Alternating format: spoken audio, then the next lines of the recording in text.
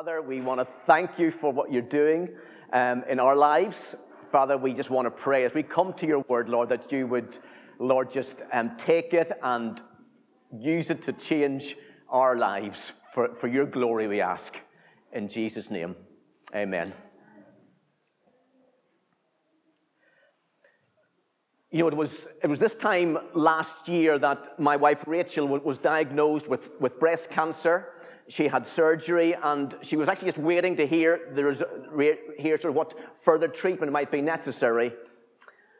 And when you hear a diagnosis like that, well, you've got no idea what to expect. It's often actually that uncertainty, that just not knowing what the future holds, that sometimes can be the most stressful. But every single one of us either have or at least will go through storms in life. We will face challenges within our lives to a greater or to a lesser extent. So whether that is sickness or the loss of a job or the loss of a loved one, life can be tough. So where do you turn in those times? In 2013, my brother lost his 17-year-old son, and we all grieved. But for him and his wife, the pain was almost unbearable, and the only place really he found some comfort was to lie and to listen to the Psalms being read on his Bible app. And in his deepest pain, he modeled what to do in times of suffering. He went to the Word of God. Now, Genesis chapter 8 may not be the first place you'd think of turning when perhaps you're going through a tough time, but actually you could do a lot worse. Because this chapter we're going to come to is full of hope, it's full of encouragement, it's about renewal, it's about the end of a devastating storm, it is the beginning of new life, of hope for God's people and for God's creation. Let's just read the first 5 verses. It says this, Genesis chapter 8, Verse 1, but God remembered Noah and all the wild animals and the livestock that were with him in the ark, and he sent a wind over the earth, and the waters receded. Now the spring of the deep and the floodgates of the heavens had been closed, and the rain had stopped falling from the sky. The water receded steadily from the earth. At the end of 150 days, the water had gone down. And on the 17th day of the 7th month, the ark came to rest on the mountains of Ararat. The waters continued to recede until the 10th month, and on the first day of the 10th month, the tops of the mountains became visible. And I want to suggest to you that the very first word of encouragement here comes at the very beginning, in verse 1, where we read, but God remembered. But God remembered. And you need to know in every single situation of life that God remembers you. And when God remembers, it's not that he's sort of recalling something that he's forgotten. God cannot forget. In fact, he knows the end from the beginning. But what it means is that he takes action according to what he has promised he will do. To remember implies a previous commitment by God. So God, he's not announcing something new here, but he is fulfilling an existing promise. And in the middle of the massive floodwaters, God takes action in line with what he said in the past. And this language here is deliberately echoing the language of the original creation. And in many ways, this is the recreation story. Now, back in chapter 6 and verse 18, God had established and confirmed a covenant with Noah and his family, which is the first time this word covenant is ever used in all of the Bible. But the word covenant appears obviously multiple times within Scripture as part of God's redemptive plan. Now, a covenant is an agreement that involves obligation and benefits from both parties involved. It's this binding promise. It's a contract. But in some covenants, God alone makes unconditional promises to his people. In others, it requires God's people to fulfill certain conditions before God could bless them. In Noah's case, This covenant is highlighting a commitment by God that is already in place. So this is not something new.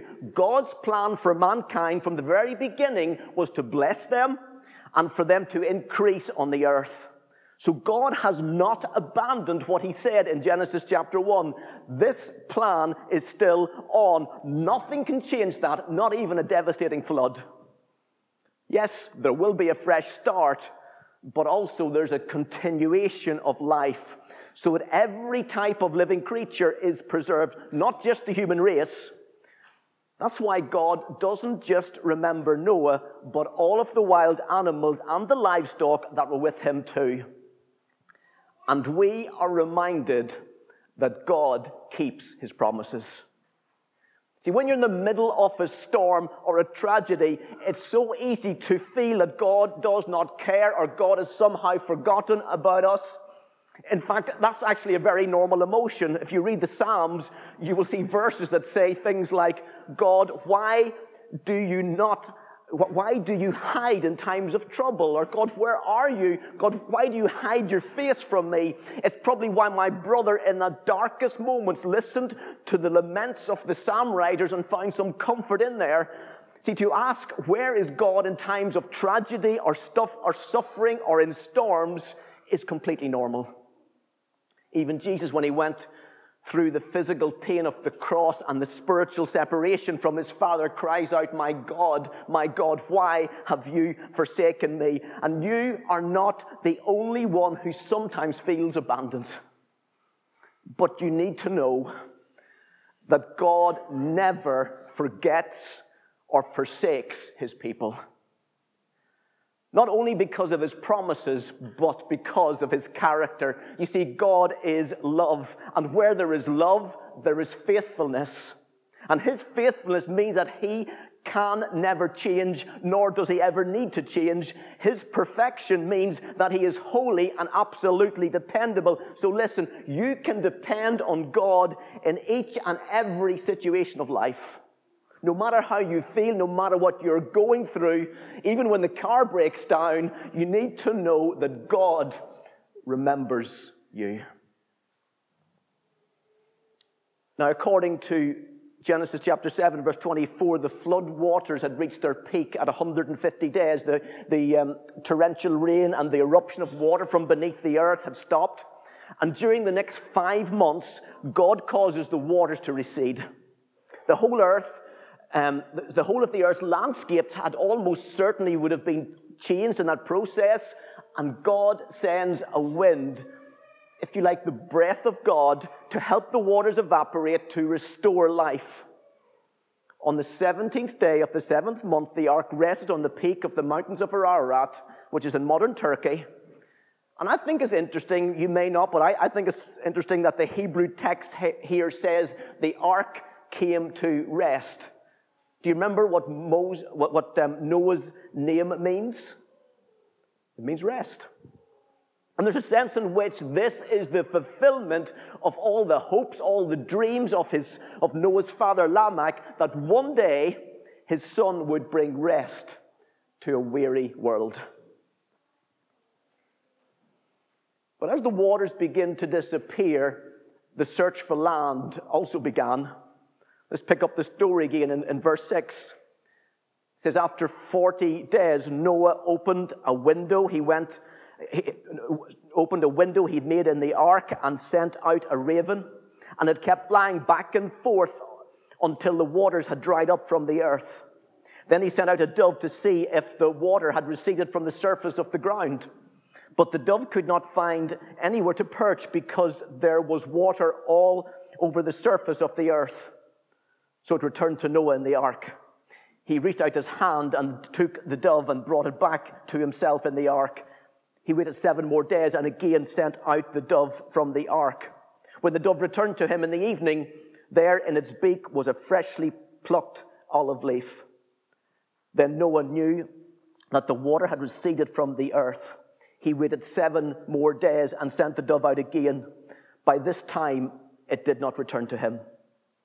By the first day of the first month of Noah's 601st year, the water had dried up from the earth. Noah had removed the covering from the ark and saw that the surface of the ground was dry. By the 27th day of the second month, the earth was completely dry.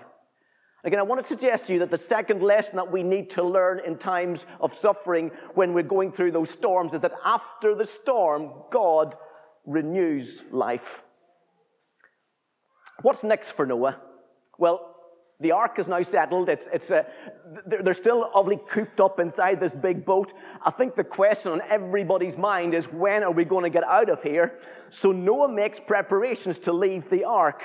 And he does a few experiments. So he sends out a raven. He knows this bird is a bird that lives on decaying flesh of dead animals. So he thinks this bird's probably pretty happy just to fly around and feed off the floating carcasses. And just as Noah expects, it doesn't come back to him, confirming that the earth is becoming a little bit more hospitable. After another week, he sends out a dove. Now, this time, the dove is going to give a little bit more precise information about the condition of the earth. It can't survive like the raven can, so because there's no place for it to land, it returns, indicating that the earth is not yet dry. A week later, Noah sends the dove out again, but this time it returns with a fresh olive leaf. Plants are growing. Fresh life is once again appearing on the earth. Just 1 week later, when Noah sends the dove out for a third time, it just doesn't come back.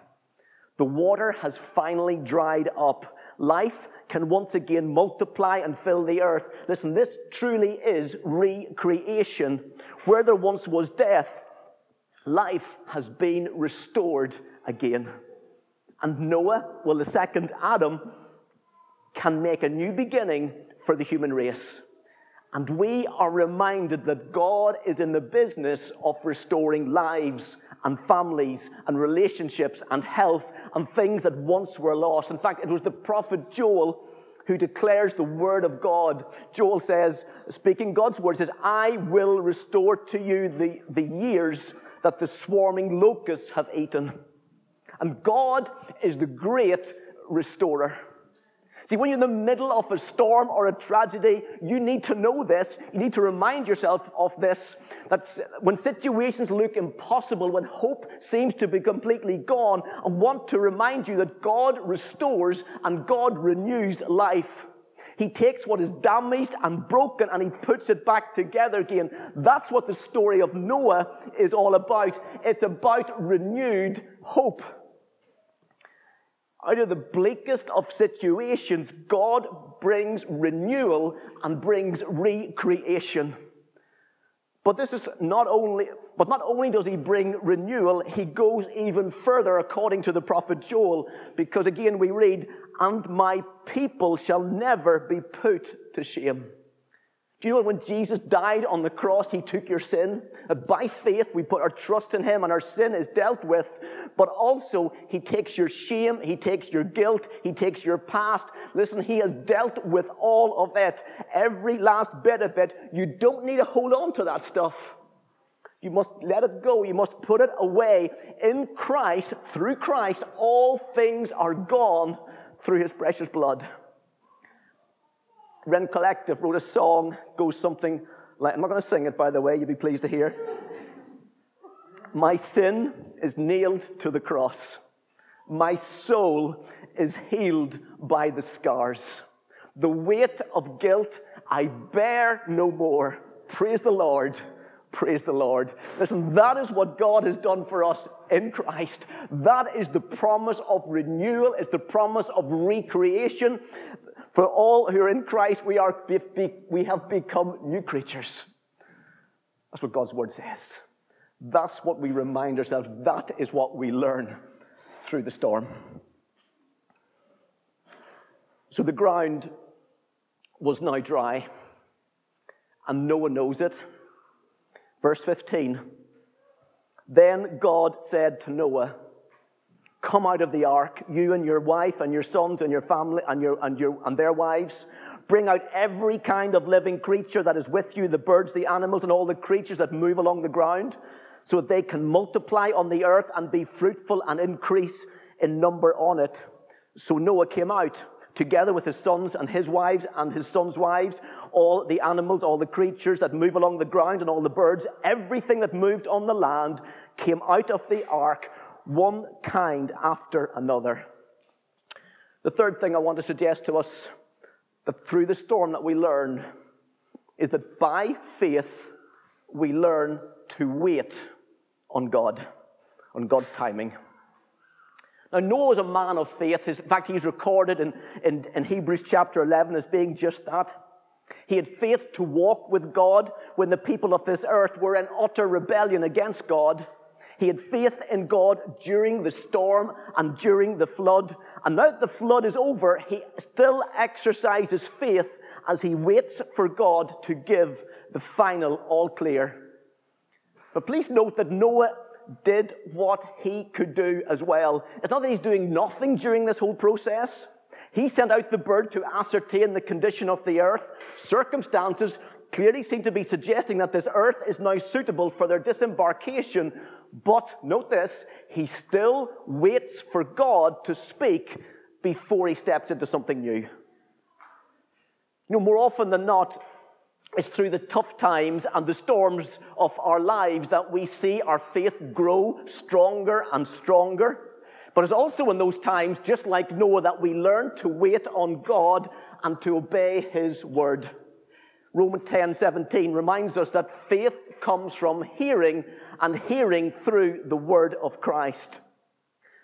So was it wrong for Noah to send out those birds? Should he not just have waited on God and just done nothing, just chilled out a little bit? Well, I don't think so. He's simply using the available opportunities to gather some data. It's not about lack of faith in doing that. See, waiting on God is not some sort of passive activity.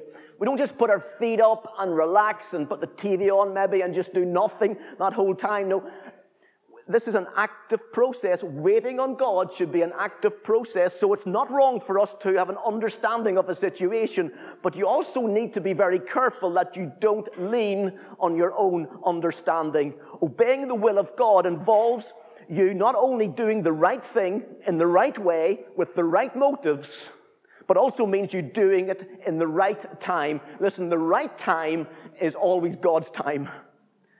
And sometimes you need to be prepared to wait. The Bible tells us that wait for the Lord. Be strong, take courage, and wait for the Lord. Listen, God has got an eternal perspective that we simply do not have. Listen, in those times of waiting, we will find that our faith will grow, our trust will grow, but also you'll discover that God rewards faith every single time. Now, I guess we can only really imagine the relief that these guys must have felt when they finally get to leave this ark. They have been together in this ark for a long time, and listen, that is a lot of togetherness.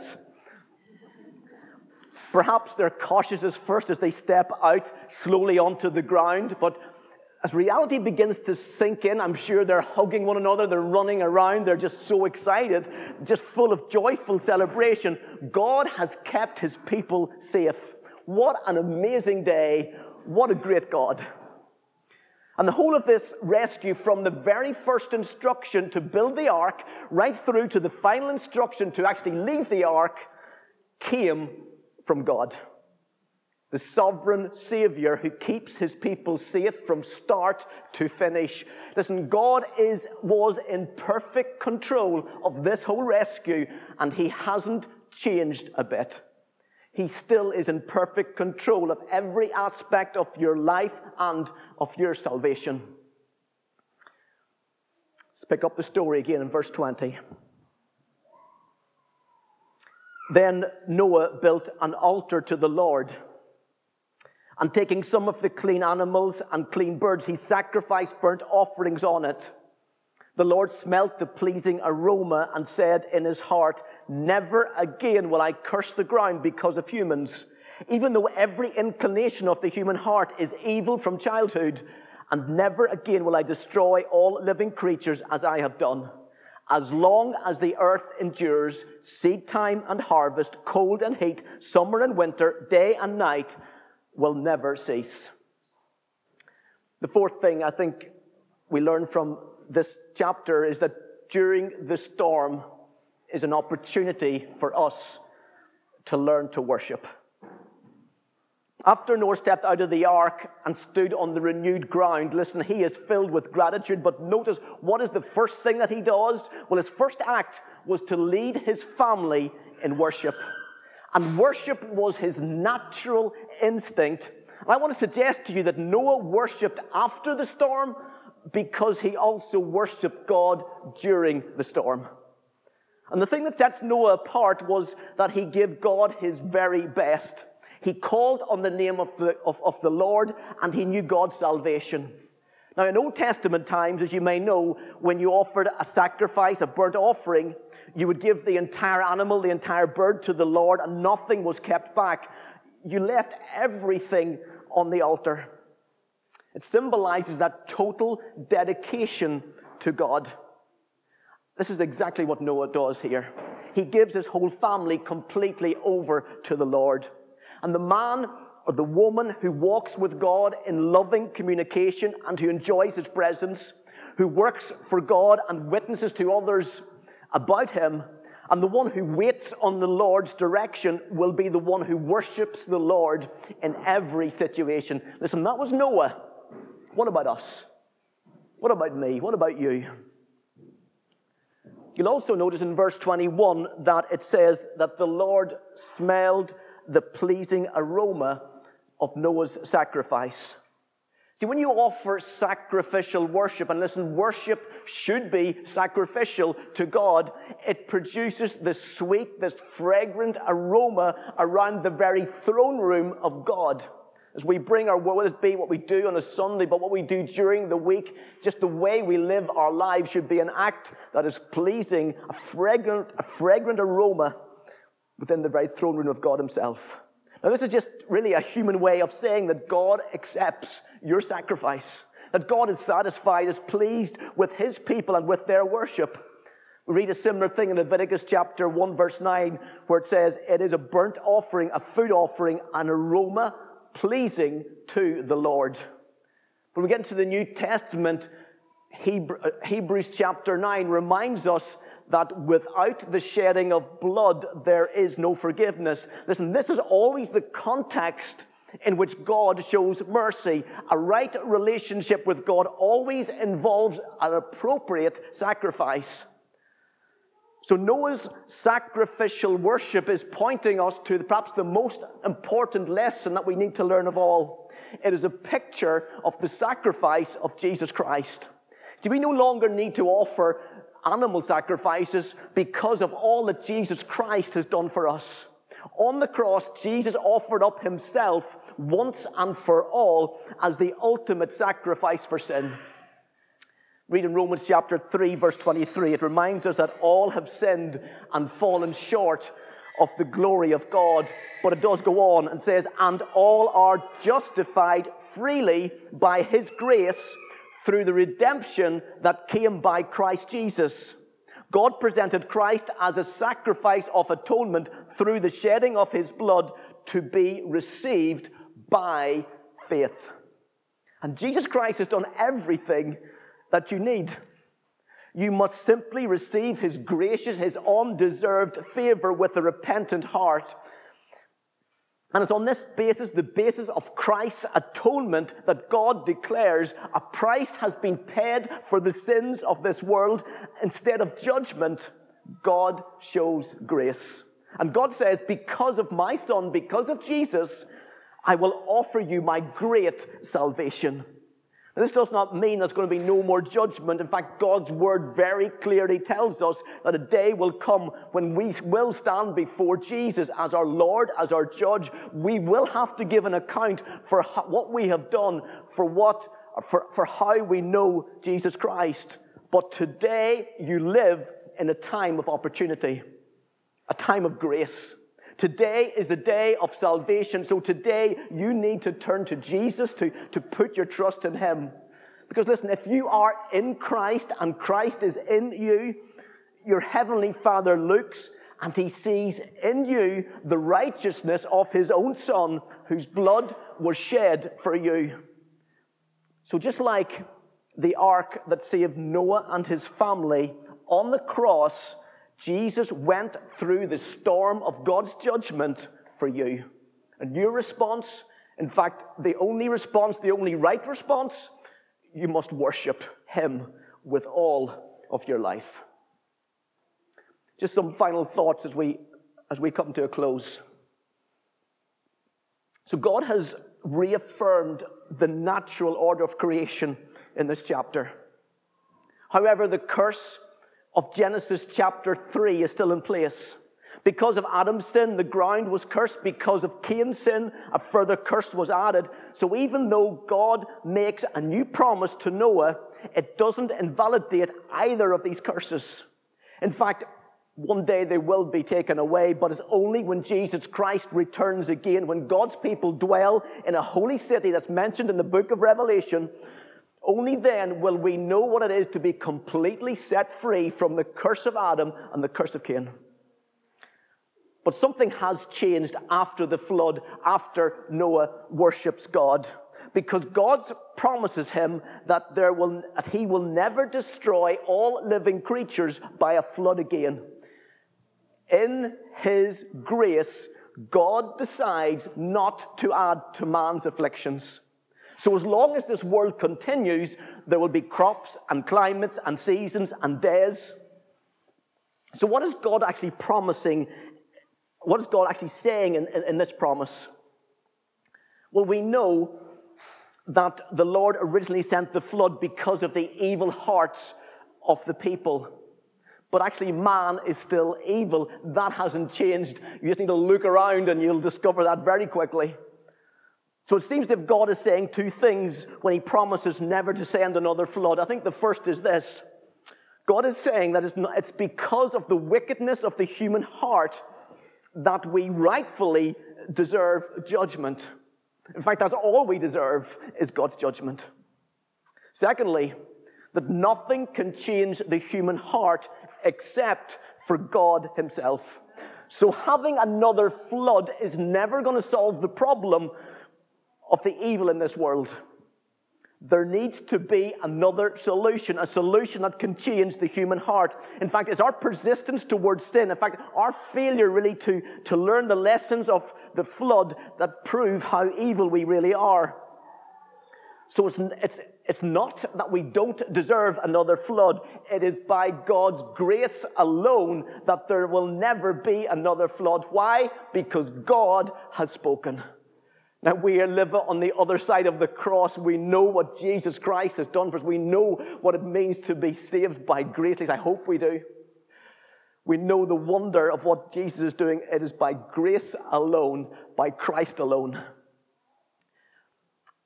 The guarantee of Genesis chapter 8, verse 22 actually should give us a lot of hope and courage as we face an unknown future.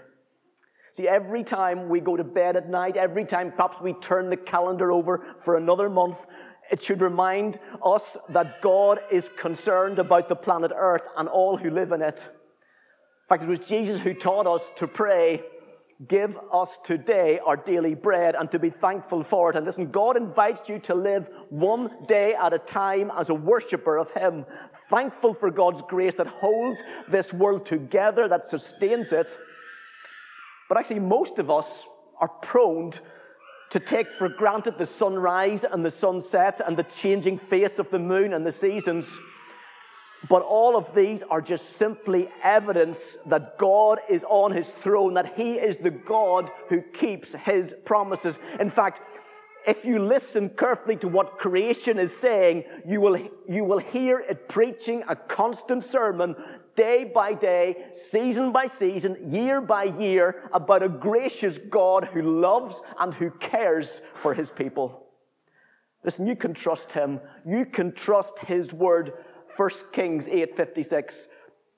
Not one word has failed of all of his good promises. That's what God's word says.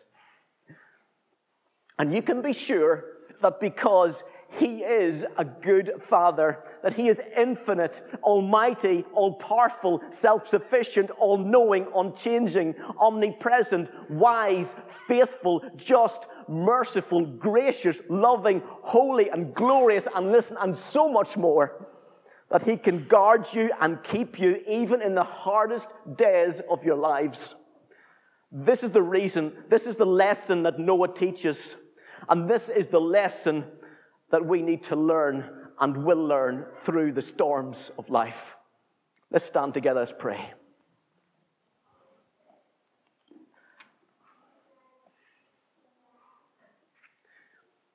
Father, we want to thank you for your word.